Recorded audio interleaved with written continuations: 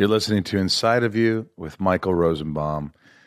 Hi, everyone. How are you today? I hope you're having a good time. We got a special guest today. Every week's a special guest. But, Rob, you ever see a show called The Walking Dead? Yeah, I've seen it. Yeah, of course you've seen it, Rob. Every episode. Yeah, you've seen every episode. So has most Americans or foreigners. Pretty much anyone in the world has seen The Walking Dead. You know, it's funny because like Smallville back in the day, I felt like for a while everybody watched us, but we weren't around with social media. Well, this show came about and it is a social media storm. You cannot comment without hundreds of thousands, millions of people commenting on The Walking Dead. Well, our guest today is Emily Kinney. She was Beth Green on The Walking Dead, Nora from Masters of Sex, but it was a lot of fun talking to her. It's weird because I was watching her for all these years, and I'm like going, oh my gosh, it's Beth. And a lot of cool questions, but more importantly, I got to really know who she was, where she comes from, and how she got into the whole business and working at Red Lobster in Times Square. Emily loved that. Her adoption into the comic book world when she first started the show and how uncomfortable it was. It is uncomfortable because like, I was thrown into like comic book world land like with Smallville, and I didn't really know anything about comics, and you sort of have to learn and respect the fans and understand where they come from and know what you're doing. You have to do the research, Rob. You do the fucking research? No, because I wasn't on a comic book show ever. Thank you, Rob. Thanks. How amazing it was to work with the cast of The Walking Dead. She talks about that. Her musical career, which is taking off. And I tried to get her to play a little music for me. You'll hear that. But I'm very excited. Let's get inside of Emily Kinney from The Walking Dead. It's my point of view. You're listening to Inside of You with Michael Rosenbaum.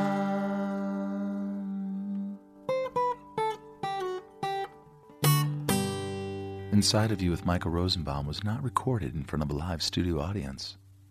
You know what? I'm not even talking about The Walking Dead. Smallville would have been that big if we had social media then. You think? No. Yeah. Yeah. It probably would have been up there. Yeah. We had millions and millions of viewers. I mean, social media definitely makes things like an event. Like, it does. Oh, tune in and live tweet and all of that stuff. Do you think it really matters? What? Do you think you have like like what exactly what So matters? let's say, give or take, you have 1 million followers. Uh-huh. How many do you think retweet something? The most you've ever had?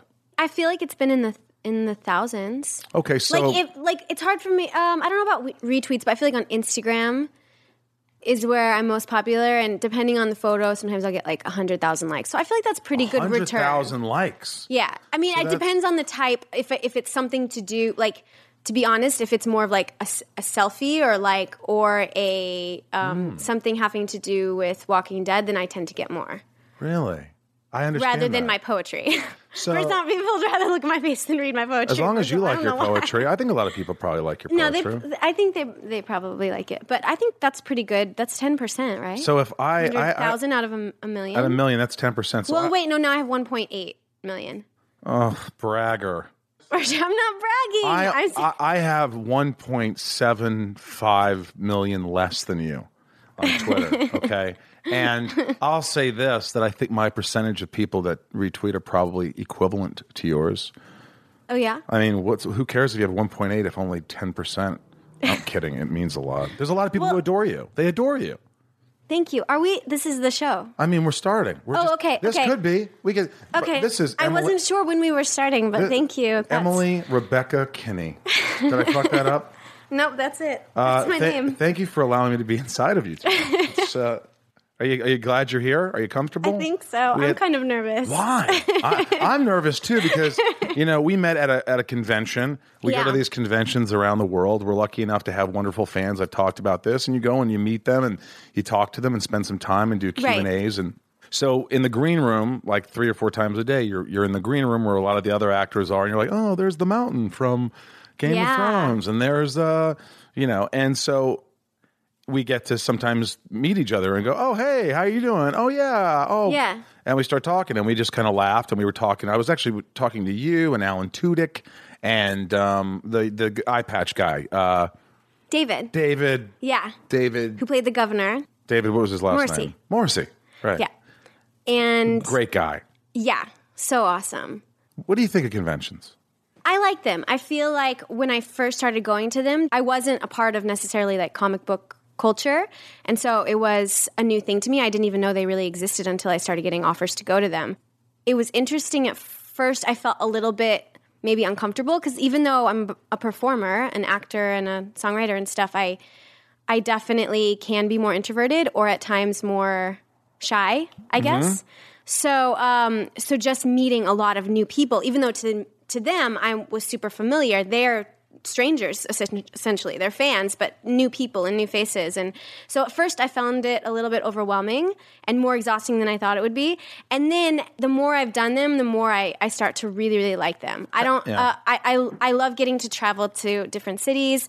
I like actually getting to hear what fans have to say about the show. It's interesting to me to see what things come up over and over again. It's been great for me in my music. A lot of times at conventions, I'll play shows with my band. So I've had really cool opportunities because of them.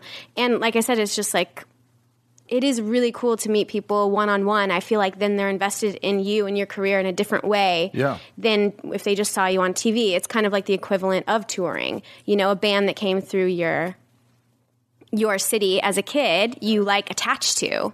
You know, like I can still remember certain bands that came to Nebraska and then I like followed them closer. What bands? Well, the Spin Doctors was one of my first. I hate that one song. Fuck. What is it? Which one? The biggest hit they ever had. I used to be a DJ in college and no one listened to me. Prince. Yeah, that. Regrentenstrasse. You don't like what that was song? It? Prince. Spin Doctors. I'm trying to think. I went to Chicago and the Beach Boys in Sioux City, Iowa. Ooh. Counting Crows, maybe?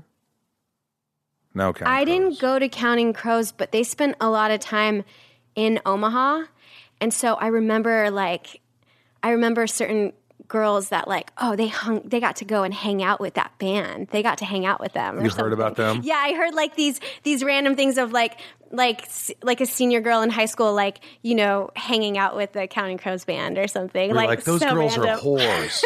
The Counting Whores. 1, 2, 3, whores. You're not just hanging with them.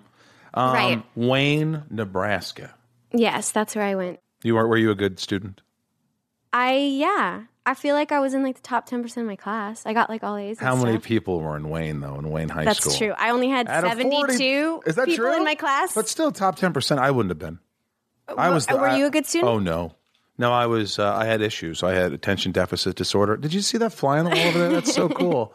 No, I did. I don't think anybody diagnosed me then. They just thought I was the asshole kid. Hey, Rosenbaum's huffing gas in the garage. I was just kind of a weird kid, and I thought I was. I like to say I was ahead of my time. I don't know. People just didn't understand. Where were you from? I grew up. Did you say Indiana? I was born in New York, but I grew up in a small town in Newburgh, Indiana. Okay. Were you a? You just wanted to get out. You wanted to get out of there. And you know, maybe you didn't belong. No, I don't know. I just wanted to figure it out. I wanted to figure out, look, what am I doing? I thought I was the only person who thought this, and many people out there, maybe you guys are thinking this. Did you ever think, like in high school, you're like, I don't see myself like getting through, like going to college, getting through. I felt like one of those kids who was like, I don't see myself living that long. It was like a dark, weird thing. Like not like I was suicidal really, but I just felt like, I don't know if I don't see myself as an adult. And I was right. Look at me. Yeah, no, I feel similar. I feel like I never knew, like I can remember graduation from high school and me still telling people I wasn't sure if I was going to go to any of the colleges that I had been accepted to, or I just felt very much like I wanted to get out of Nebraska and do acting. And I also, in a similar way, like I never really thought past like wanting to do acting and wanting to do music. Like that's one thing that I deal with now is I'm like, oh, okay, well, there's so many other things to do with your life. Like just even the things of like, oh, I guess maybe I would like to maybe have a kid or like maybe get married someday. Wait a minute. All of these kinds of things. You want to have a kid right now or are you thinking maybe? Not right now. Not this second. Not right now. But I mean, I guess I never really thought past myself in like my 20s and just trying to like get to a point where I was like taking care of myself. Sure. I didn't think like past that. The thing that anchored me was, okay, well, I want to do, honestly, it was, I want to do acting and music. How do I do that? Well, I can move to New York City. And then my friends became musicians and that was sort of my anchor. But how did you do that? I made decisions. But how did you, I understand that, but you're in Wayne, Nebraska. Right. Right? And how long were you living in Wayne? From the time I was in, I think, 4th grade until I graduated high school. Fourth grade. Third or fourth grade. Did they have plays and things? They did, yeah. There was yeah. only 72 kids here. In my class. In your class. So in high school, there was like, I feel like there was 300 to 400 kids like in the whole high school. Okay, that's about what I had. But yeah, so everybody, yeah, there were plays and musicals, and I did some sports, but I also did like one acts, and then I also did. Do you remember your first audition, what it was for? I don't remember for the plays. Or musicals? You know what I remember most is auditioning for swing choir. What the hell is swing choir? So it was like the select choir. Like you guys all make out with different like people? the really... What the hell happens to swing choir? I mean, we're in Nebraska. I don't think... Yeah, no, it wouldn't be allowed there. I auditioned for swing choir, and I remember that one because, like, usually it was seniors who got in. It was like the select choir. What did you have to do to get in? You had to like learn a song and sing by yourself. And, what song? And I don't remember the song. You don't remember? I remember everything about high school because I was so miserable. I remember like the play and the audition. I remember the lines. You don't remember what song it was. You don't remember what you sang. You probably because you were singing so many songs at that time. You just chose one. Like I did a lot of talent shows when I was little, like 7, 8 years old. I would go to like county fairs. My mom would drive me to county fairs, and I would go to the Lions Club Talent Contest. I remember the song I sang for all of that stuff. I sang My Favorite Things. That was when I was 7. It's from The Sound of Music. How does it go? I'm not singing for you. I said that. How does it go? I'll sing it. Raindrops on roses and whiskers on kittens, bright color and warmth on the mittens. You have perfect pitch. Is that what they say? Have you been told that? I have been told that. Yeah, I don't. You're a good singer, though. No, I love to sing. And You're a very good singer. Sometimes people say, hey, you could sing. And sometimes people say, hey, you can't. But when you sing, you could always sing because you're trained and you just have that. I don't know when I'm off a little bit. Be like, ooh. I get that. You have your guitar. You make sure you're in the right key and everything. I try. I do love music.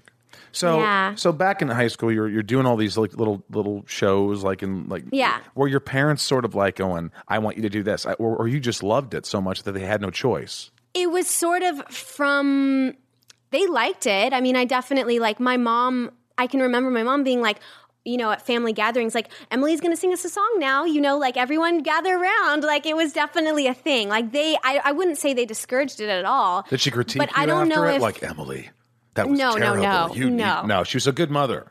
My parents never critiqued me. My dad, I remember, used to leave, and I'd be like, Dad, why? Like if I had a talent contest, I remember him just disappearing, and he'd be like, because whenever I would practice at home, he would look at me and I'd start laughing, and he was like, I was nervous you were going to look at me and start laughing. I thought you were going to say he left the room and would just started crying. Oh my God, she's so talented. No, he was afraid he was going to make me laugh, so he would leave the room. Yeah. So they sounded like proud parents who just allowed you to do what you wanted and supported you, but didn't push you.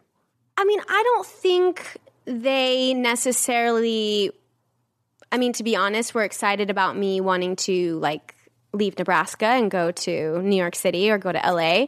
But it was something from the time I was maybe even 4 or 5. It was like, I like to sing. I'm going to be a singer. I would sit in front of their record player and listen to the Carpenters. What's your favorite Carpenter song? Well, the song that I loved when I was little to sing was that Sing a Song. Sing it loud. Yeah. Sing it strong. Don't worry. Don't matter if you're not good enough for anyone else to hear. Oh, so those songs touched you as a child. Yeah, I would just literally sit in front of them, learn them. I would tape, like I remember the DuckTales theme, like taping it so that then I could learn it. Like I was really obsessed with learning a song, like memorizing the song. And this was even before I could like really read or anything. So, yeah. Are you really good at like hearing a song and then learning the lyrics pretty quickly? I think so. It depends. And your lines, if it's written well, it's sort of like, you know. Yeah, I feel that it's funny. I feel like it takes me a minute to learn things, but once I have it, I really do know it it's like really in there for a really long time. Like I feel like lines, I know other actors who seem to just be like, oh yeah, I'll just learn it, and they just seem to like pick it up so quickly. I do feel like it has to like sink in. I have to really work at it. I have to like, I mean, I'll set aside time to just like say the lines over and over again to a wall and like do it. Like I mean, Do you ever have your friends FaceTime with you and do lines? I have done that. I have a really great friend, Haley, who for whatever reason just will do lines with me anytime. Not cocaine. We're talking about scripts. We're talking about auditions, folks. Yeah. Don't go there with Emily Kinney. So I have a couple good friends who seem to not mind running lines with me, which is really awesome of them, because I feel like it must be boring. It's really boring. And my friend Tom does it sometimes, and he's so bad because he'll start doing a character. Oh, and he's not an actor. I'll go, what do you want me to do? He'll go, what do you want me to do? I go, why are you acting like a dumbass? He goes like, I'm reading the fucking lines here. I'm like, well, just read them. He's like, okay, what do you want me to do? And he just does these like he's going to be found. Like all of a sudden someone's going to walk through the front door and go, oh, that guy's a good actor. It's like really this weird thing. He makes fun of the whole thing. But so, all right, so good childhood. You're a smart kid. You're proud. So far, you're the opposite of me. That's what I've realized that. I don't know. Well, it was just, I had a dysfunctional family. You don't, which is great because I love to hear that because it's nice to hear. And I think that's one of the things that concerns you for this podcast. You're like, I actually had a good family. Right. So I mean, there was definitely stuff. My parents were 19 and 20 when they got married. So I feel like there was definitely a lot of stuff to figure out. But generally speaking, I mean, I think now I have a really good relationship with my parents just because when I moved to New York, I definitely like separated myself and I wasn't as close to them for a minute. And then when we reconnected, I feel like now I see them more as just like people rather than like, what I'm trying to say is when I was little, I feel like I like got mad at them and judged them a lot more. And now I'm like, what did you judge them on? I mean, just whether or not they were like good parents or this or that. I mean, now I look back. Who was the disciplinarian? I mean, you weren't spanked. No, I mean, I feel like we were threatened. My dad had a really bad temper. Yeah, my dad had a temper too. But I also now, and when I was younger, that like not only scared me, but I was like, oh, dad, like he's just like, I really judged him for it. And now I think back and I'm like, man, he was like in his 20s with 3 daughters. Same thing with my dad. And I think 3 of like my guy friends now who I'm in bands with and they're like in their 30s. And I'm like, oh my God, my dad was like this dude with like all this responsibility. How'd he do it? My friends, like I mean, I love my friends, but I can't imagine them with like 3 daughters and like how they would respond. And of course they would have a temper and, you know, so I think of like, wow, I look at them differently now. Were they drinkers or anything? You know, sort of. Were you a drinker in high school? Did you party? Did you get in trouble? I honestly was so good in high school. I feel like my freshman, sophomore year, I sort of got into pot, cocaine, heroin. None of those. You're really looking for something. No, I'm I'm just curious if in Wayne, Nebraska, there's people powder their noses. I mean, there are people who smoke a little weed, I think. Sure. But I feel like that was even like, oh, we got some weed from the college, from Wayne State College kids or something. It wasn't anything that bad. Right. Yeah. But people drank, but I didn't drink.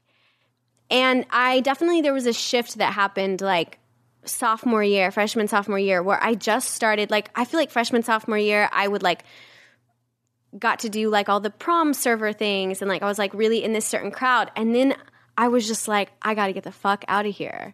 And I didn't drink because I feel like I associated people getting like drunk in like cornfields. And then I'd like see all the parents at like the camp. I mean, now I feel like Wayne was a great place to live, and all the No, I said the same thing as Indiana. But you know, I would sort of have these moments of like, I'm never leaving. Look, they all then go to the Wayne County Fair, and I'll get drunk and hanging out in the cornfields drinking beer. And not that there's anything wrong with drinking beer. But like you just I love don't want having to do a that drink. your whole life. But I was like, fuck, I feel like I'll get stuck if I get so. Children of the Corn of Wayne, Nebraska. I felt like drinking, and that was like I said, there was this thing of like, I want to do this. That sort of started to guide all of my decisions. Sure. You know? Well, what was it that you said, not only do you feel it inside, you felt like other people thought, this girl's talented. This girl can sing. She can act. Right. She could, like, when was that the moment you said that? Because that's probably the moment you wanted to go to New York, right? I don't know if there was like a moment. It was just sort of like, that's what I'm going to do? like since I was little, it was like, and then I would like listen to people on the radio and I'd be like, yep, want to be a singer. I mean, I would tell that I was like that's, you know, what I'm going to do. Like career day, it was like, what job do you want? Well, I'm going to be a singer. That's all it was. Well, weren't your parents like, sweetheart, no one is successful at that. You're a 1 in a million. You're a lottery ticket. Stop it. Did you ever get that conversation from people? I can remember, I didn't get the part I wanted in this play. And I remember one time my dad saying, well, you know, and so then I quit because I didn't get the part I wanted because I don't know, I was being kind of a brat.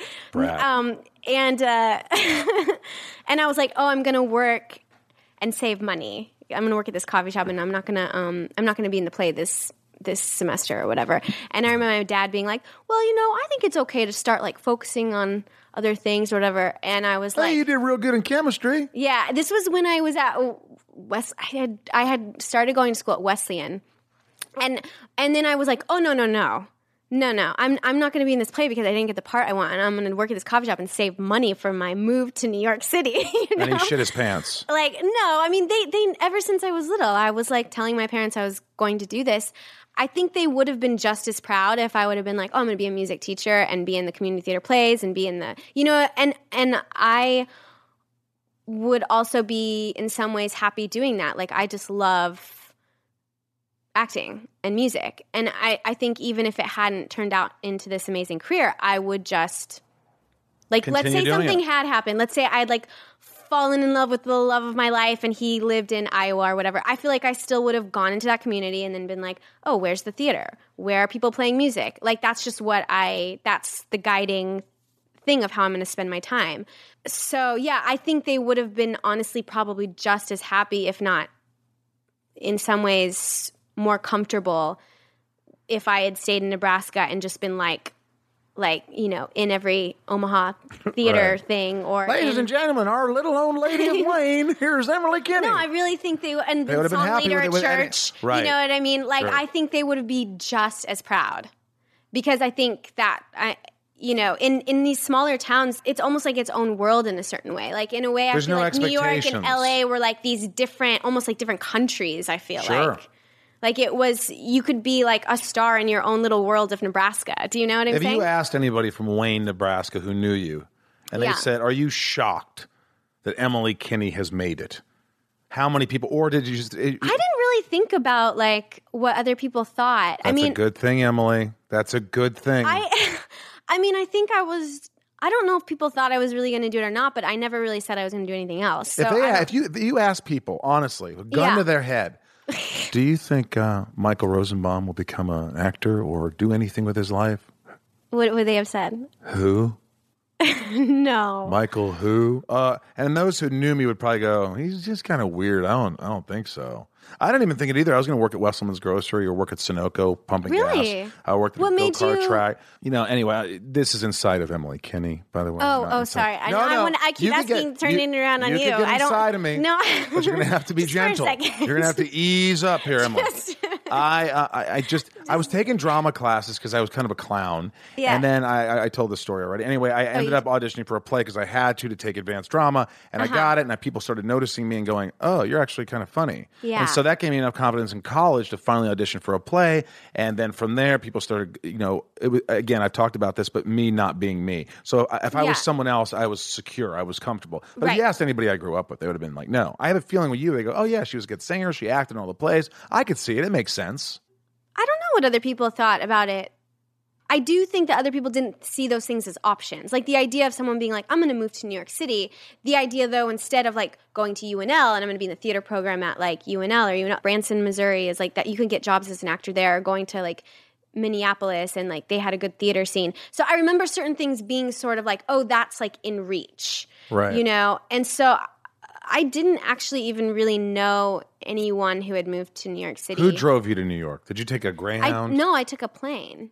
But my mom took... That's probably the easiest, right? That was me. I didn't... I always sorry want, to like... I feel like I'm ruining your image of like me showing up on the bus with like my suitcase and I'm like I thought maybe she took a Greyhound. Her dad drove her. There was this emotional moment. No, I took a freaking plane. I got on a plane. Well, it was only first I actually went to NYU first for a semester. I got into this program where I didn't have to. It was almost like an exchange sort of thing. Well, I studied with their sophomores in a studio. So I studied at Playwrights Horizons for a semester. I auditioned for a play there.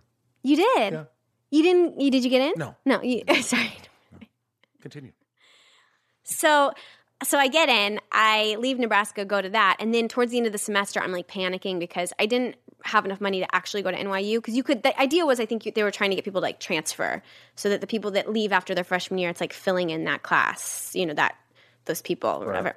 And so I was like, fuck, well, I'm not going to like be able to keep going to NYU because I don't have any money. And then, so I started auditioning for plays whenever I had free time. And I ended up getting an equity play that rehearsed in the city. And my friend Kelly said I could move in to her apartment with her. It was a studio apartment. Not Kaylee. Your friend Kelly.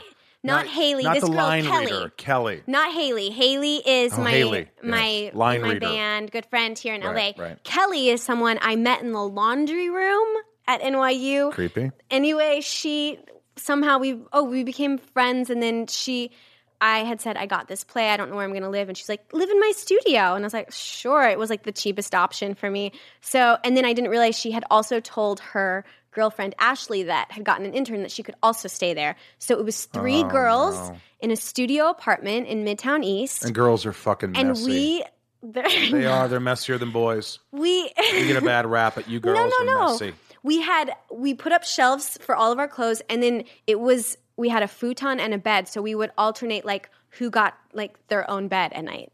So that's how it was. Yeah, deciding who sleeps in the bed, who sleeps in the. Yeah. Wow. Or it was based on like who was actually how much was there rent? that night. Do you remember how much rent was for you? I think I paid her like $400 or something. And where'd you work? I worked at a few different places, but I was getting paid for that play. So it was an equity play, and it was like my first kind of like real theater gig.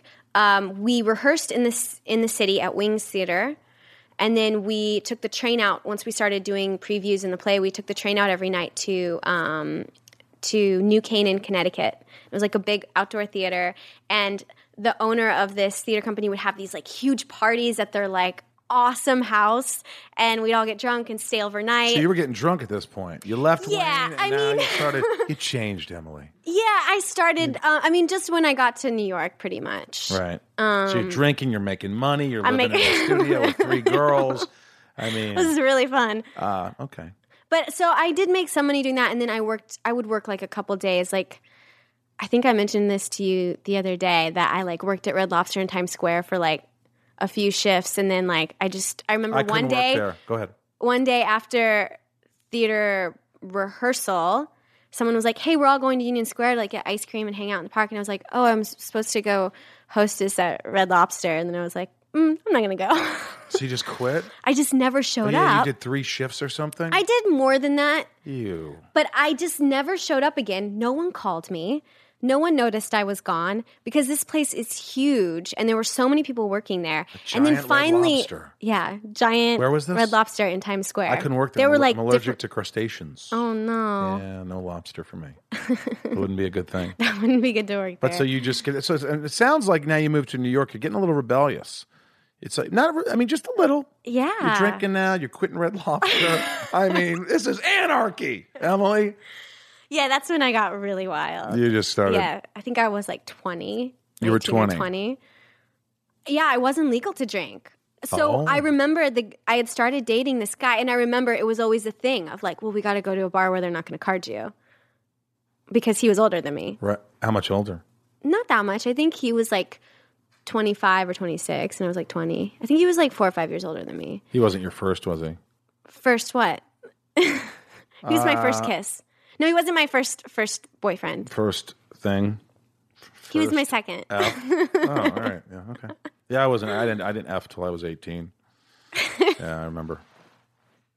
She backed up on the couch. She doesn't want to talk about this. She doesn't want to talk about. She doesn't want to talk about her. Letting me know. I mean, she doesn't want to talk about her first F. You know, Henry Winkler was talking. I had Henry Winkler with the Fonz on, and he was talking about his Fs. I didn't ask who the F was. It was great. I was in love. The F was great? The first one. Oh, the first. Oh, okay. So when I first started drinking, I never knew what to drink. When I was with this guy, I remember he would take me to this place called Sweet Ups. And Jesus. It was in Brooklyn. I loved that place, actually. It was great. I remember I didn't know what to drink, and he would be like, "You should get a gin bramble. It's really good." What's in a gin And then bramble? I didn't know. I don't know. It's like gin and club soda Bramble. and bramble. Little bramble in there. Yeah, just easy on the bramble, please. But so then, like, I never knew what to order, so I would just like for like all summer, all I would drink were like gin brambles. Like that was the only. I was like, oh, that's what I want because I didn't know what to order. Sounds you know what I mean? fancy. Or I would order like beer or something. Yeah. All right, so you're doing this play, you live in a studio, you're starting to date a guy, you quit Red Lobster, you're drinking a little, you're getting more seasoned, you're getting some, you're getting more Going confident. to rooftop parties in Brooklyn. So the play ends, but I had quit my Red Lobster job and any other job I had, and I was really broke. And I really didn't know what to do. So you moved in with 4 and girls I had in the started studio. like charging like Jamba Juice on my credit card. Like I had started charging small purchases on my credit card. Sure.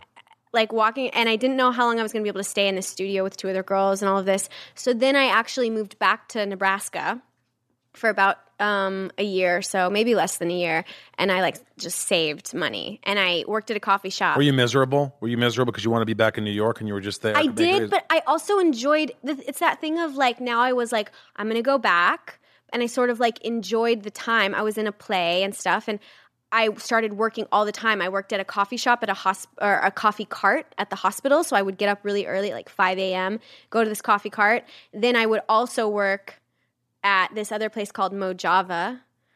And I just... This is in Nebraska. This is in Lincoln, Nebraska. Right. And I saved my money. How much and money did you save? This is what's funny. I went to New York with like $1,000. And I was like... like... a whole year. I didn't work a whole year, but like I also had to pay off like my credit card, and I remember it was around Jamba 1,000. Juice. Maybe I had like 1,500, but I feel like it was around $1,000 because then when I moved back to New York, I remember going to Washington Mutual with like my cash and my checks and like opening an account and being like, okay, I have to find an apartment.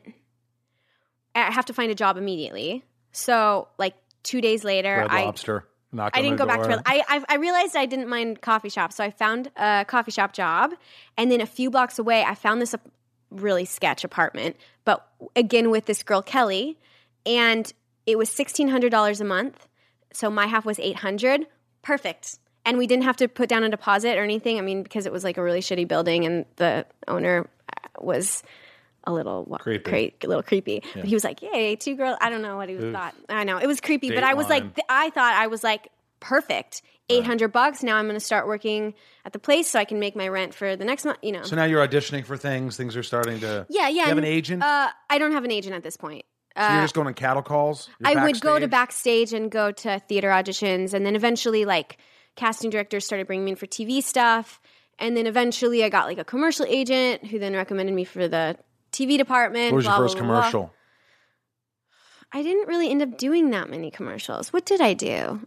I did these promos for Comedy Central, I remember. Like, they had some Halloween special. And you know what's funny? It was with zombies. I was a girl who hung out with zombies, and it was like, stay tuned to Comedy Central's, like whatever, what is that? Shaun of the Dead, like, marathon, something, or... And you're like 23? I was like, 22 by now. And you had no idea that just a few years later. I know. It's crazy. Okay, so get me there. Oh, you wanted to know about Spring Awakening? Yeah, I want to hear about that because that was a huge hit. Yeah, it was, and I had seen it at Christmas. I auditioned for it many times. I think it ended up being like 7 auditions total. When you start with the very first audition, like the first audition I got was to be like a vacation replacement, and at the time I was in another show at Signature Theater, like an off-Broadway show. And then it was just over the course of months. Then they would bring me in for, for the whole creative team. Then it was like, oh, can you learn a song? And then come in again. And then they did like this big group movement call because they were also trying to cast the national tour at the time, plus replace people in the Broadway cast. And then finally, I got an offer to play Anna in the Broadway cast. And so I replaced Phoebe Stroll and like... And how long did you do it for? I think 8 months. Do you like doing plays? I love it. Will you do it? Because I hear you talking about it still. You still have that light in your eye. That's sort of when you hear there's a play. Yeah. Now, to me, it's more work than anything because you're doing like 8 shows a week. And that sounds like I used to do plays. I did like 20, 25. I go, oh, I'm an actor. I'm in the theater. And then all of a sudden I was like, man, I don't know if I could just physically do it. Like every night, and it's a lot. Yeah. I feel like if it's a show you really love, I guess that would be my requirement now. Is I feel like it has to be something that I feel passionate about that I would want to give. Would you do basically Wicked? Ooh, I do love Wicked. Could you do I've Wicked? Seen it like. Do you have a voice for Wicked?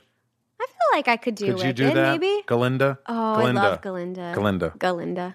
With Yeah. a G. That's G. what she says G. in the. With a G. I love that. I don't know musical. though. I mean, I don't know if I would do Wicked, but I would do a play if it was the right time and the right story and the right character and everything like that. I would totally do it.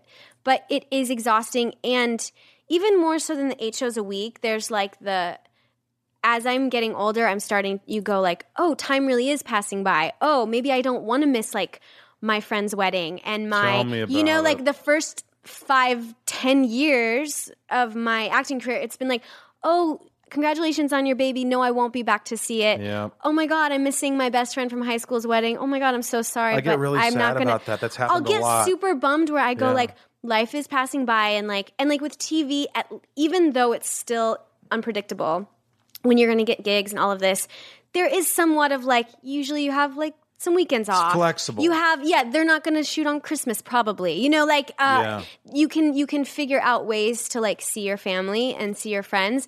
If you're doing 8 shows a week, You can't. you're doing a show on Christmas, you're doing a show on holidays because that's when people go to see theater and travel and like. I've missed so many weddings. I've missed so many things, and people just don't Yeah. understand it. You miss this. You miss. So you're doing plays. You're doing all this, and you start doing. I guess you start doing TV appearances because Walking Dead Yeah. wasn't the big one. I mean, it was the big one, but it wasn't like my first ever gig, right? Right. What was the I first started. one? I feel like one of my first TV things was like Law and Order. Oh, I know, Law and Order, Criminal Intent. I remember my name was Jeannie because I've played a lot of Jeans, and her brother gets murdered, and so the rest of the show is like they interview me a lot, trying to figure out like what happened to him. Was it your first TV sort of experience, like as It was in a one of TV my show, first- and the biggest role for a TV show? Yeah, because I was like one of the I was of how like in Criminal Intent it usually or like in Law and Order there's usually like one kind of main person who Was it this crime D'Onofrio? happened to, Was it or- D'Onofrio who's in that? Vincent D'Onofrio, was he in Criminal Intent? No, There's so I many had Law and Orders. I had Mr. Big was in the one that I was in. He was interviewing me a lot. Mr. Big? Yeah, Sex in the City, Mr. Big. Oh, I thought Mr. Big was that band from the 90s. Hold on, little girl, show them what they've done to you. You know that song? Yes, I do know that I'm the one song. who wants to be with you. Yeah, you know Deep that. Inside of you. That's Deep my show. inside. It's my podcast right now. Emily Kinney. Okay, so Anyway, that was the first, and then I started doing like lots of little guest stars. Like I was on the Big C, and I had like a recurring part on that, and then I went on a big national tour with August Osage County. oh yeah, And that I was played, a big one. Oh, I loved that character. I had actually, that was one of those where I read it when it was in Chicago, and it was at Steppenwolf, and they said they were going to bring it to Broadway, and I was like, this has to, I mean, it didn't end up being my Broadway debut, Spring Awakening did, but when I read it, I was like, I have to be this part. I know this girl. And you got it in the first try? I didn't get it on the first try, actually. How many? I got it on the second try. Because the first try, so I auditioned for the Broadway one. Like, basically, they said, like, oh, we loved Emily. We decided to go with this other girl who was on a TV show. And you quit and went back to Nebraska. No, and then I was like, fuck this, and then I left. No, then they said, so they went with this other girl, but they'd love for you to be the understudy.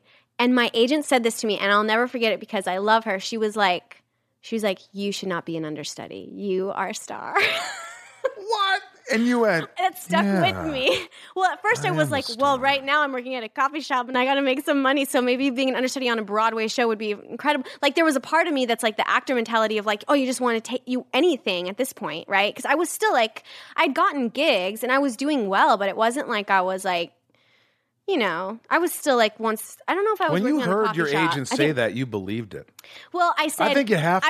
I remember being like, because I had been getting like a lot of callbacks and I'd been getting like close in a lot of stuff. And I was like, you know what? Okay, you're right. I'm not going to take this. But it stuck with me. She's still my agent, Rachel. I just love her. Emily, my She's agent. my favorite person. Or not my favorite person, but one of my favorite people. My agent once said, Michael, you're the next Will Ferrell. And I fired him right then. I fired him. I said, that's just ridiculous. That's absolutely ridiculous. You're a liar. That could never happen. You're the next you. Yes, that's what my grandpa always said. What do you got to be the next whoever? There's already that guy. Why can't you be this guy? I'm just trying to figure out that guy. But anyway. Okay, so it stuck with me, and it was very nice of her to say. And I was like, you know what? I really want a job, but I feel like you've got good instincts. And then it came around again, and then I got offered the part. Wow. So aren't you glad you weren't the understudy? Go in there every not that night. There's anything wrong with being there's obviously nothing. It's a great gig, and like. I think it's harder than actually the part because you never get because then you never know on. for sure, and you have to always be prepared, and like you don't. Yeah, you know the part in and out, but like yet you never get to perform it each time, and you have to be. And a lot of times they understudy a couple parts. This one wouldn't have been, but like a lot of the swings that were in Spring Awakening and stuff, they had to know a bunch of parts. Just at the time I was like, I should hold out for something else, maybe. All right. Anyway, let's get to the big one. Okay. Wait, you wanted to know SVU. Special Victims Unit, Law and Order. I mean, that was a good one. I'm kidding. But that's not the big one. The Good Wife. These were all before? They were actually after, weren't they? Actually, Good Wife was after. Before. It was before. It was before. Walking Dead. Masters of Sex? Was after. That was after. The Nick was after. By the way, Rob's a pervert because I hadn't seen it, and he said you were nude in it. I get very naked. I didn't know that. My parents were not happy. Did they see it? My mom was pretty mad. I've never been naked. I mean, I'm naked every day. You've never been naked? No, my friends, I get naked in front of my friends. You've never been naked on television? I took a shower, but it was like a rather opaque or translucent. Got it. That's the middle one, right? Curtain, so you couldn't see my genitalia. Okay. There's probably something where you could see, definitely my ass. Do you feel like on this show in Pastor, I showed my ass a lot. I love showing my ass. Yeah, but I don't want to show it. my balls and beans. Okay. Yeah, so Masters of Sex. So you did that. By the way, weren't you nervous? Or were you like, fuck yeah, I'll get naked? I really liked the part when I read it.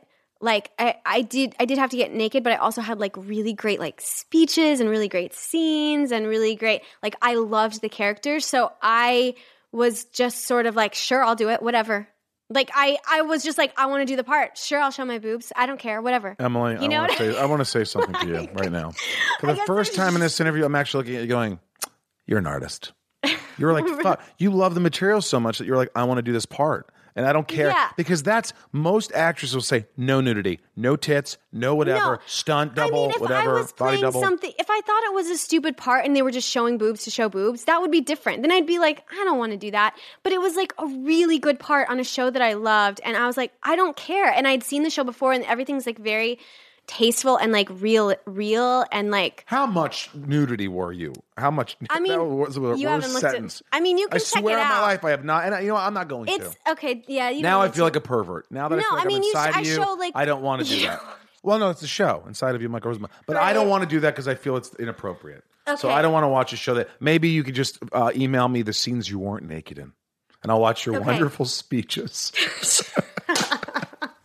No, but seriously. So you were on set. Do you remember being like naked the first day or going on set and you're doing this scene and you're like, well, closed set. It's always a closed set. Have some respect for the actors. Yeah, you know what? It is Masters of Sex and they've had these scenes before. So they had like basically a system for these scenes where there was more nudity and like everyone was very respectful and everyone was, as soon as they called cut, someone came over with a robe and all of this,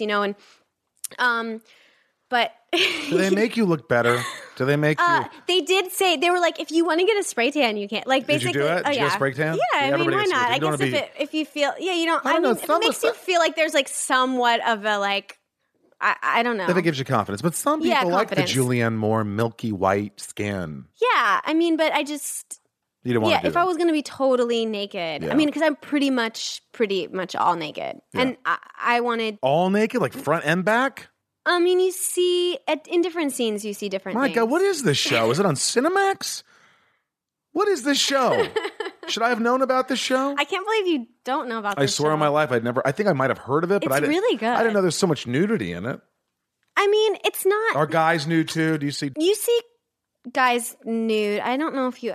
I don't remember. I don't think it's fair. I don't think if you're going to show your V squad, you got to show the D squad. Right. No, I don't show my. They did? I don't show like my. Rob, my producer, just says, they show dong. Oh yeah, I feel like they do. Yeah, there's like a point when I remember like a scene Yeah, they do, but no, they just showed like my butt and like That's nothing. I mean, your butt's my not boobs. nothing. I mean, it's just not nothing. It's Yeah, nothing okay, to show a thanks. butt. They showed your boobs. They showed, but they didn't go like, okay. That's it. Yeah, I mean there was some stuff, off limits. All right, so you're doing all this stuff, but your big break, really, as we know thus far, as one of them is AMC's The Walking Dead. Now, when I was younger, I'm not that much older than you, probably 12 years or so, but I remember AMC showed movies. Right. They just showed movies.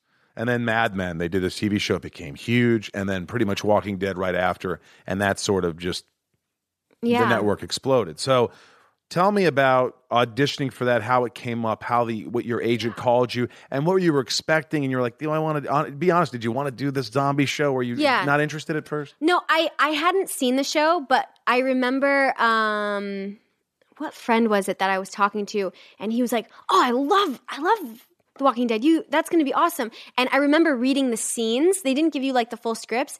When did you come in? I came in season 2, the beginning of season 2. Okay. So the first season was just 6 episodes, but I hadn't seen them yet. But I read the sides for this character, and they were actually, originally I read Maggie sides. I was auditioning for Beth, but they gave you kind of like dummy sides because they didn't want to reveal like storylines. And I didn't realize there was this huge like comic book following. Like I really didn't. I knew of the comic books, but I wasn't like familiar. Like I wasn't reading them myself necessarily.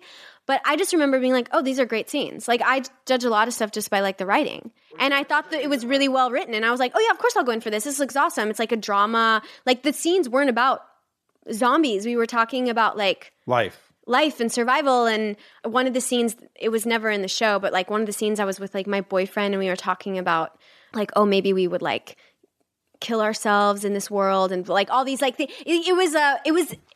they were really cool scenes. Yeah. So I went in, auditioned, and then I had one other audition that was, I guess, like Skype with, and then like that Frank Darabont, and then found out I got the job like maybe a few days later. How was Frank Darabont? He's great. I've always thought he was super nice. Yeah. So then I flew out like a week later and started working on the show. In Atlanta.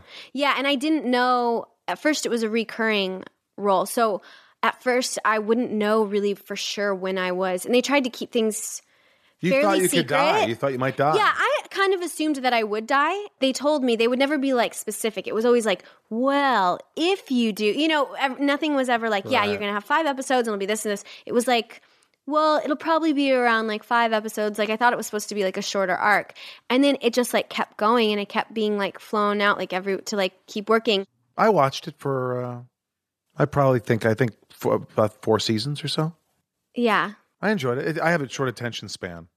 So with anything. And I think it's very hard for a show to continue like success and keep, everybody always wants, there's very few shows like that just are every episode like Breaking Bad or a Game of Thrones. And you're talking about a zombie world. And it's like you have to write episodes that are like engaging and, you scares and relationships and all this. So I always say that's got to be the hardest thing to write these episodes. And it's probably just as hard to act in them. I mean, you're in the middle of nowhere. It's probably hot, and the first day you came on set, was everybody really welcoming? Yes. I feel like I just really got so lucky being on that show. When I first showed up to set, everyone was so nice. In particular, Steven, who plays Glenn on the show, I remember him just being like, because I got in on like a Thursday or Friday to do to do costuming and all this stuff, and so then I was going to have to be there through the weekend, and we weren't filming or anything, so I was just hanging out in this hotel at the Wyndham in Peachtree City. I remember him being like, what are you doing this weekend? Like, can I take you guys out to brunch?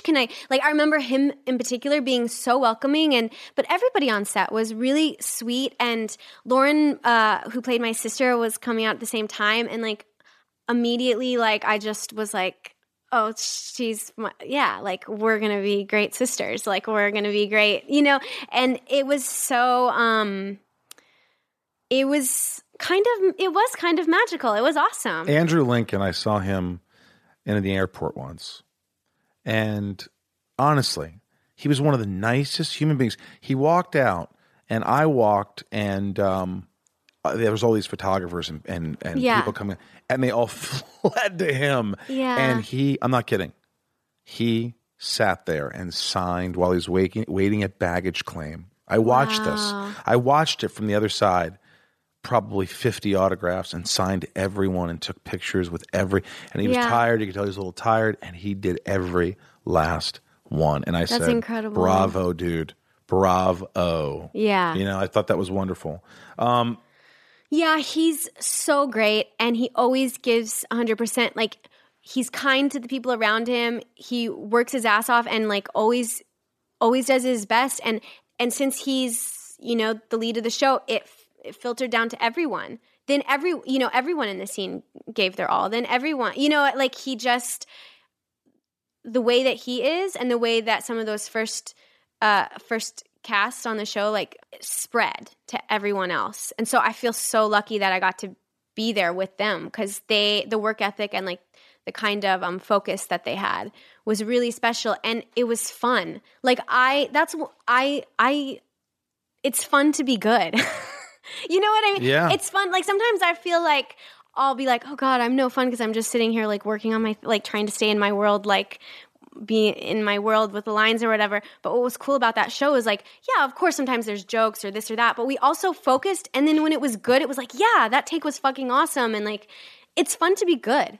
Sure. No, I know. Like, and I think that there was that kind of understanding. I know because you're great. I am so great. I know what it's like to be good at. I mean, it's not like we're all just sitting there like so whatever, focus. Right. But some days it was like that. So if it was a serious scene, if it Give was me dirt. I want dirt, Emily. I want to hear a story how Norman Reedus walked in and he was shit canned and he just said, "Fuck everyone." That didn't happen, did it? That never happened. He's just a nice guy. I met him. He was nice. So nice. The sweetest. Come on, Michael Rooker, who I worked with in Guardians. Oh my God, he's so sweet. He's the most amazing, intense guy, hilarious. I mean, sometimes he packs a gun.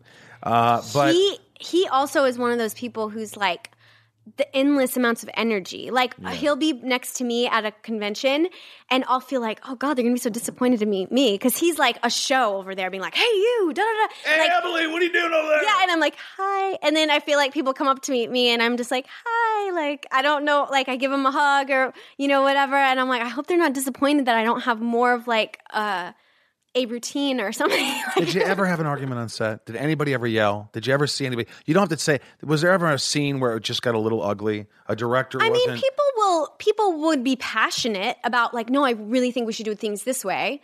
But there's a lot of respect on that set. So I feel like people get passionate on the set. But you wouldn't call it anger. But I wouldn't call it like someone being an asshole, or I wouldn't call it like someone being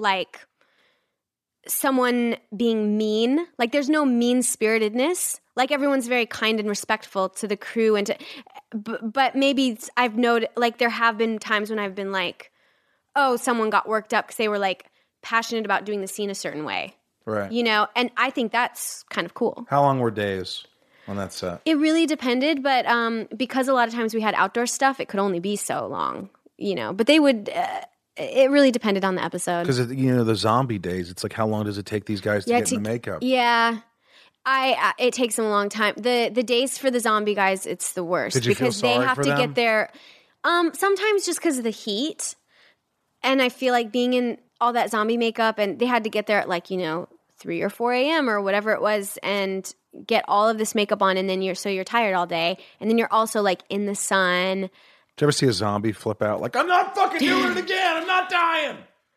No. I mean, I'm too hot in here. The prosthetics, it's too much. I'm done. I'm not doing anymore. You're paying me shit. Because that's what I would have done, I think, if I was a zombie after a while. I feel like people flipped the hell out. Yeah.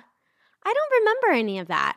I always remember thinking it was interesting, like just seeing the zombies like hanging out, like all the actors that are playing zombies, just like sometimes I would take pictures of them like playing on their phones or eating Cheetos and stuff, because I just thought it was really like kind of funny to me, and I'd be like, this sort of like bizarre life, that like incredible life that I'm living, where I'm like. I have a picture of the old Planet of the Apes movies, where yeah. One of the apes is just having lunch. And somebody took a candid picture of him, and he's just eating in his full makeup and everything. And I always just found it really interesting. So I know what you're saying about that. But yeah, I mean, that's really, I mean, being an extra, I have one of my close friends, his name's Troy Rudolph, and he lives in Vancouver, and he's an extra in like everything. He does extra in stunt work. They call it background. Yeah. So sorry if I offended anyone. And they get bossed around. Move here, come here, do this. I want you crossing on this line. And they don't really, some of them don't get a lot of respect. And it's a really difficult thing. And I couldn't imagine being a zombie with all these prosthetics and being yelled at and told what to do in this Atlanta heat in the middle of the summer or whatever. So it's probably actually a tough a lot job. of work. Yeah. I actually was an extra a few times in New York. Before I had an agent and stuff, I would submit myself to like Central Casting or was it called Central Casting? I don't remember these like casting agencies that do. So I used to do background work once in a while. That's not easy, right? Well, it is long days. It's long days. You don't get paid a lot. Yeah. But some people, he's made a career out of it. He's made a living. He's He's done some work. He's had some roles, small roles, but he's just one of those guys who's like, I enjoy doing this, and if this is all I do for the rest of my life. And to me, that's passion. Yeah. He has passion in what he does. He loves acting. Yeah. And I always respect him for that. I think that's really amazing. But I don't think people realize the amount of work that goes into like 1 hour dramas. A lot of times the half hour shows are, they're a lot easier. But you guys have probably second unit. We would. By the end of the season, it was doing catch-up days on things we didn't quite get or, sometimes, a second unit. What's a question you were never asked that you're like, why don't people ask me about that? Oh, man.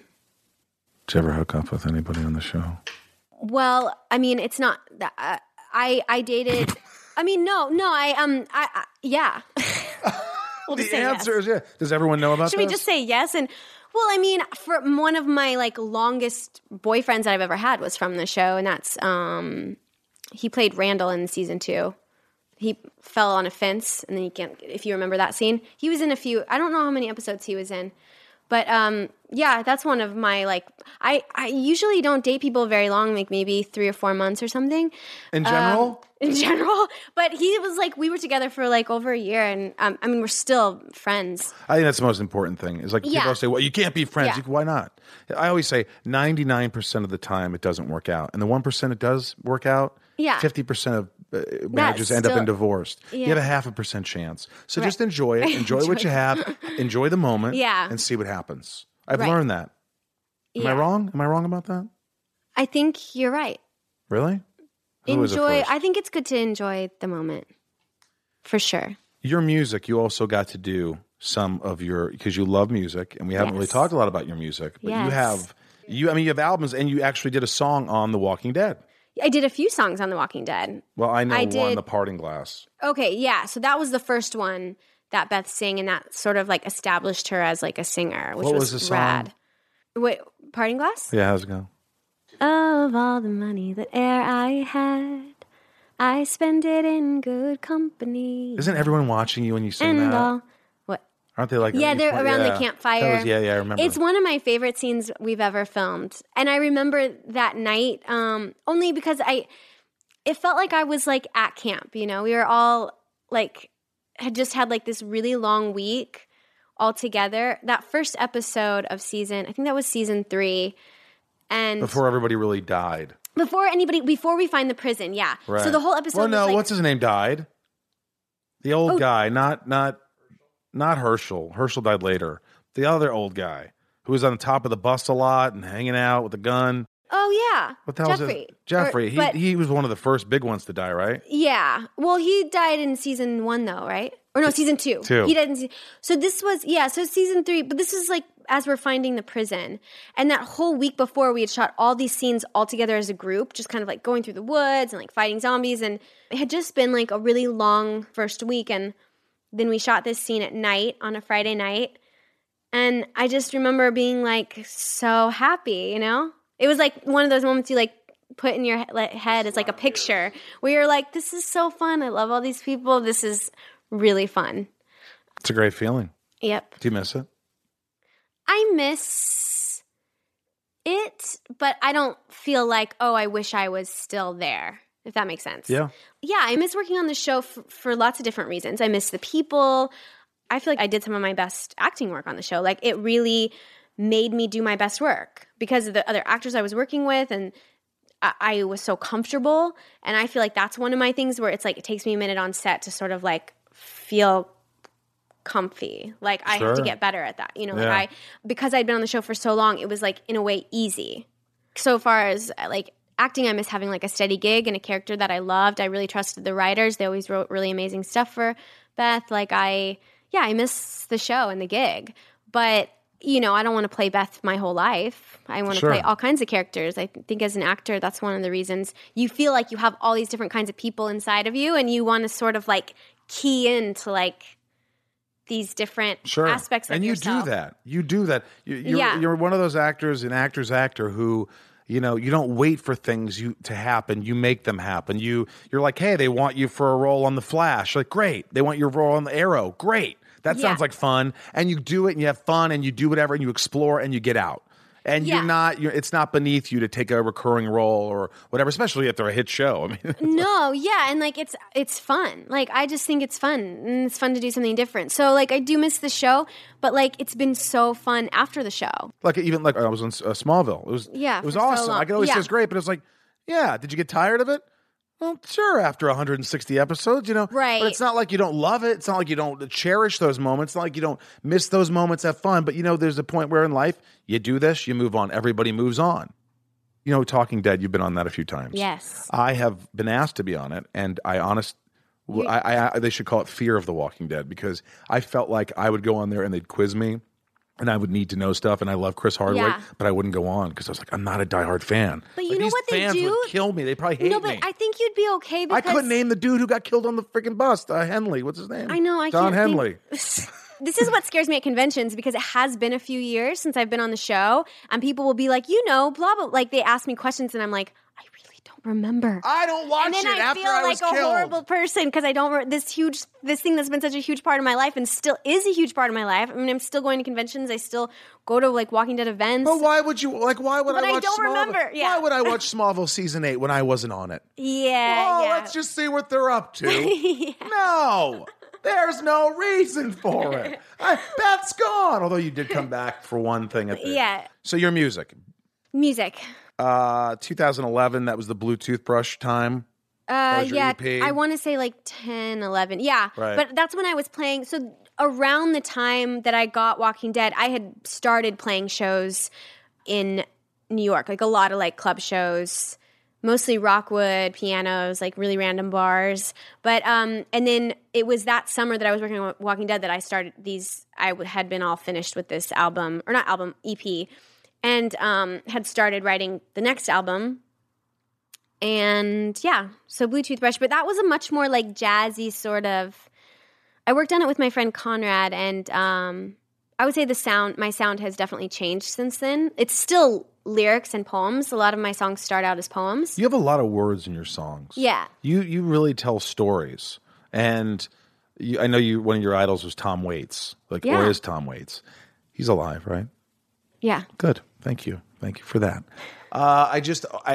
You like to write lyrics. And I think when I'm listening to them, I'm like, wow, that's really a beautiful voice. And the lyrics, I'm like, how does she remember these songs? They're just like but I guess if they're a part of you, every song is a part of you, and you're telling a story. And it feels like, have you had a lot of heartbreak?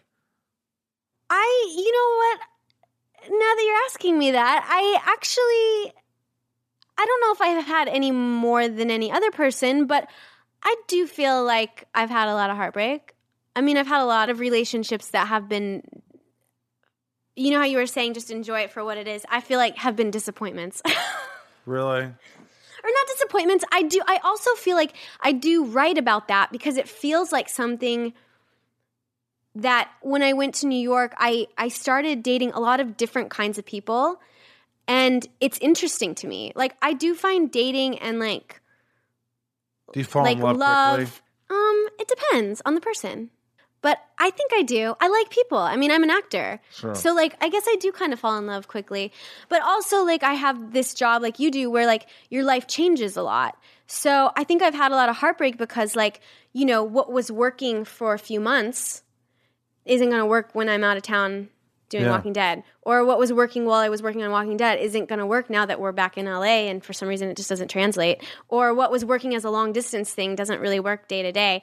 And I also feel like because I get so emotionally invested in certain projects, sometimes I only have so much bandwidth as far as like emotional availability. And I feel like sometimes if I'm really into a part, it's hard for me to then also be really available in a relationship type way. Just saying. Do you relate to that?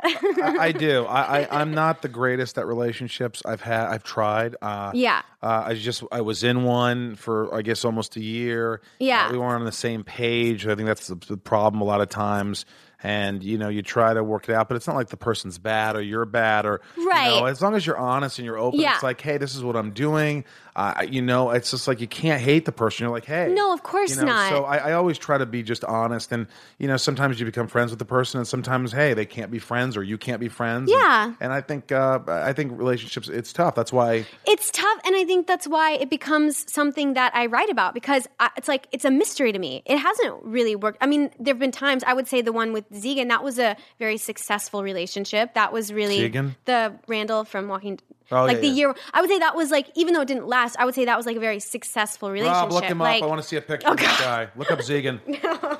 I would say that was very like successful in like for whatever reason, like in our communication, like it was just. Or you're just growing as a person. It helps you. Yeah, grow it helps you grow as a person, but. Other ones have been, I mean, even to get to that point, that took how many years of like meeting different people. It always felt a bit like a mystery. Like, how is this going to work? How, like the communication or feeling like one of my first boyfriends in New York City. Oh, this is good. He was an actor and was going back and forth, and he actually had another girlfriend in LA. And like, I had never had someone do that to me. So I feel like there was something about New York City when I moved to New York City. The people that I dated in Nebraska, like, I'm not saying that no one Nebraska cheated, guys really. are better. No one did anything like that to me. Yeah. No one was like tried to trick me. Right. And I feel like in New York, was he in a, like you thought you were in a relationship? He was like, I love you. We were in a relationship. Like he was staying at my place every time he was in New York. Yeah, it was definitely like he had another thing here. And that's cheating and that's bad. That's dishonesty. And then it was like when I would bring it, he like definitely straight up lied to me about it. But I think that was not the start, but yeah, kind of like where I was like, oh wow, I can't believe someone could do that to someone else. And you know what? Thank you for my second EP, Expired Love, because that fucking guy got Expired Love written. And then you started writing, I guess you did, it wasn't that long ago, 2015, you did the first full-length album, This Is War, right? Yeah. I mean, Expired Love was pretty much a full length. I mean, I think it was like 9 songs. But I just called it an EP because I felt like it was like, well, this isn't like there's more kind of thing. Like I want there to be something more complete later. When you play at the Troubadour, when you play all these like sold out shows, how many are fans of yours from the show? Yeah. A lot of people show up from the show. Are they really supportive of your music and their fandom? Yeah.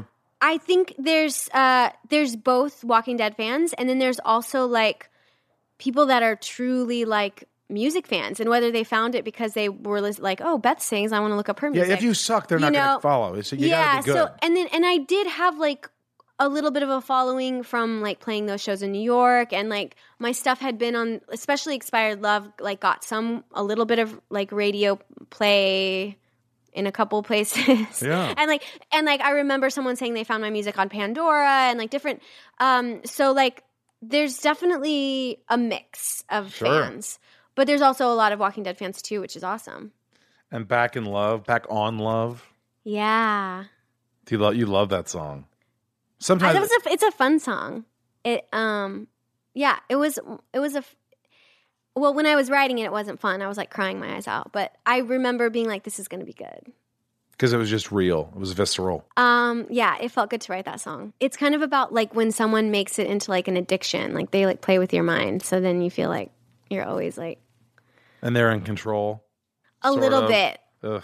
Like in the words, if you listen, I mean, it sounds like it should be sweet, like Back on Love, da, da, da, but it's like I talk about how like, oh, he said that my ex-boyfriend was boring. He says that the moon is the sun. He says the anxiety can be the source of lots of fun. Like all of these, like sort of a little bit manipulating, like. And it's more of an upbeat song. It's an upbeat song. So I like how you have this darkness in an upbeat song, which is like the juxtaposition is. Well, it's cool because like, you're mostly these sad, it's usually slow melodic songs and they're sad. But it's like this upbeat songs and you go, wait a minute, listen to the lyrics. It's kind of fucked. Yeah. It's a little dark. Yeah. So you're a little dark. See, we started in Wayne, Nebraska. With you doing these little shows and everything, and then we got to New York, and through it, we've seen some broken hearts and some drinking the bramble, the gin bramble. What was it? The gin brambles. The gin brambles. Sweet ups. And it's like, so we evolve, and this is what's happened. I think sometimes we have to get our feelings hurt, our heart broken, to write good songs, to make people feel, to be a better actor, to be a better artist, to be a better person. Fan questions. You like fan questions? Yeah, I saw that you Instagrammed that. I was like, oh, I wonder what people will ask you or send you to ask me. They were kind of cool questions. Okay. This wasn't a question. It's my question. Would you ever go back to Walking Dead? If they said, hey, come back for 2 episodes. Because it's maybe, yeah. I mean, I love playing Beth. People have asked you that, right? Yeah, I think if it was the right situation, maybe. Come back so you could.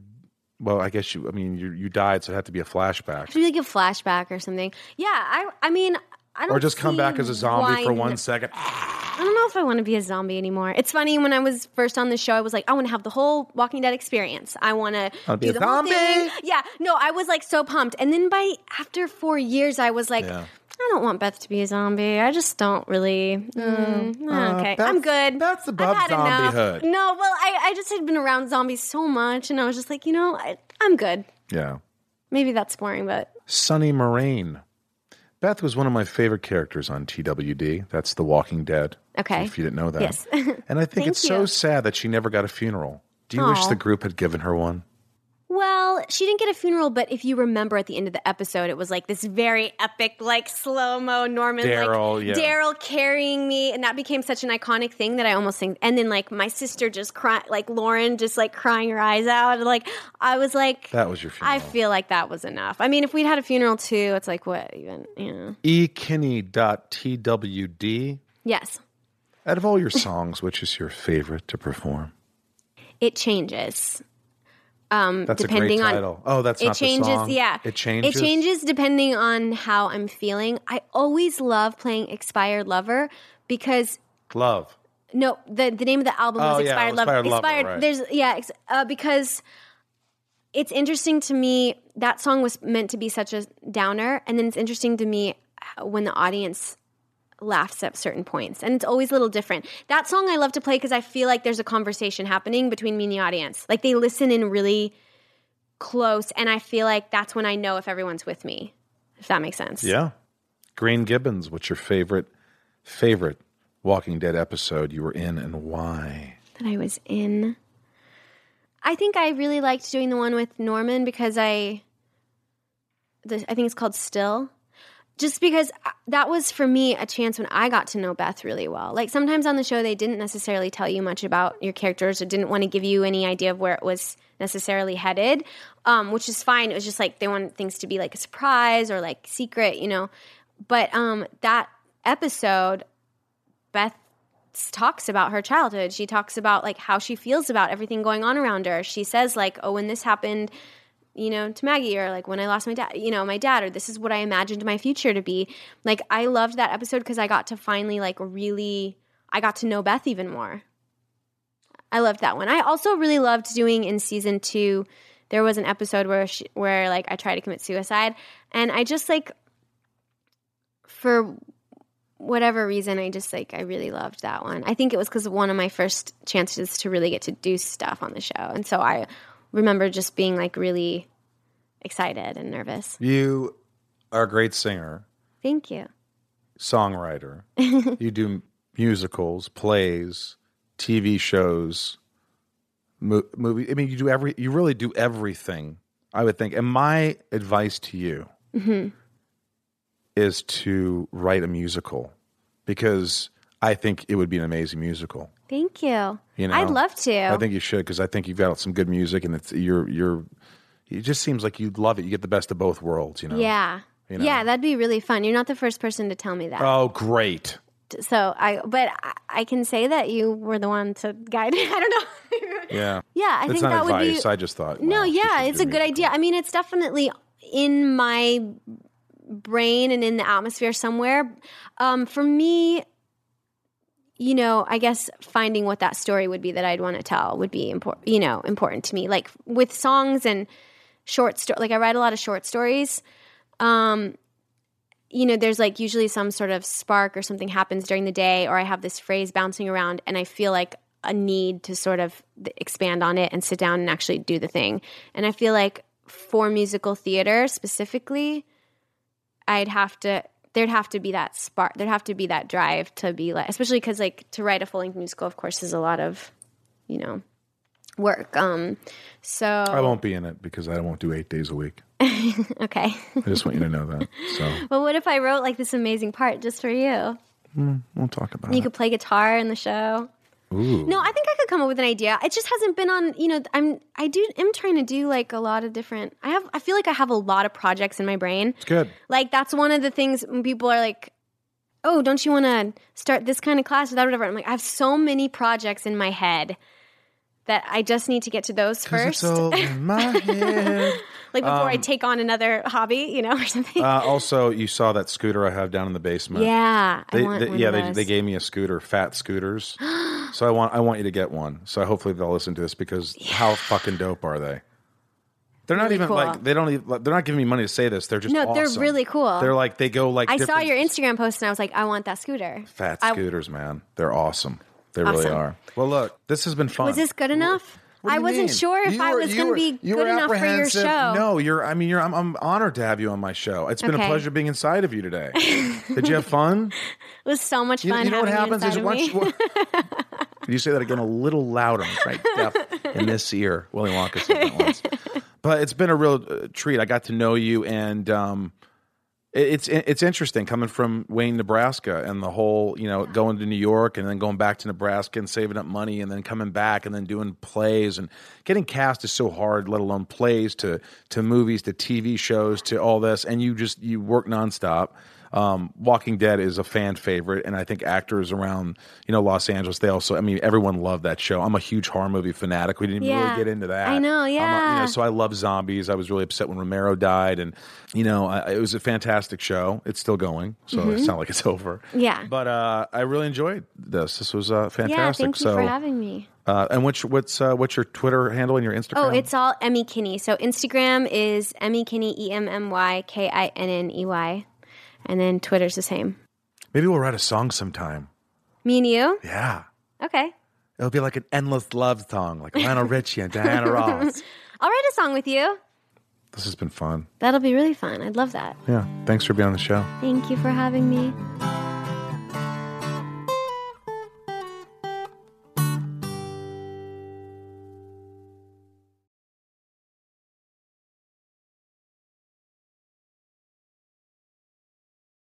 Welcome to Talkville, the ultimate Smallville rewatch podcast. Guest star Sarah Carter as Alicia Baker, although I didn't really work with her a lot.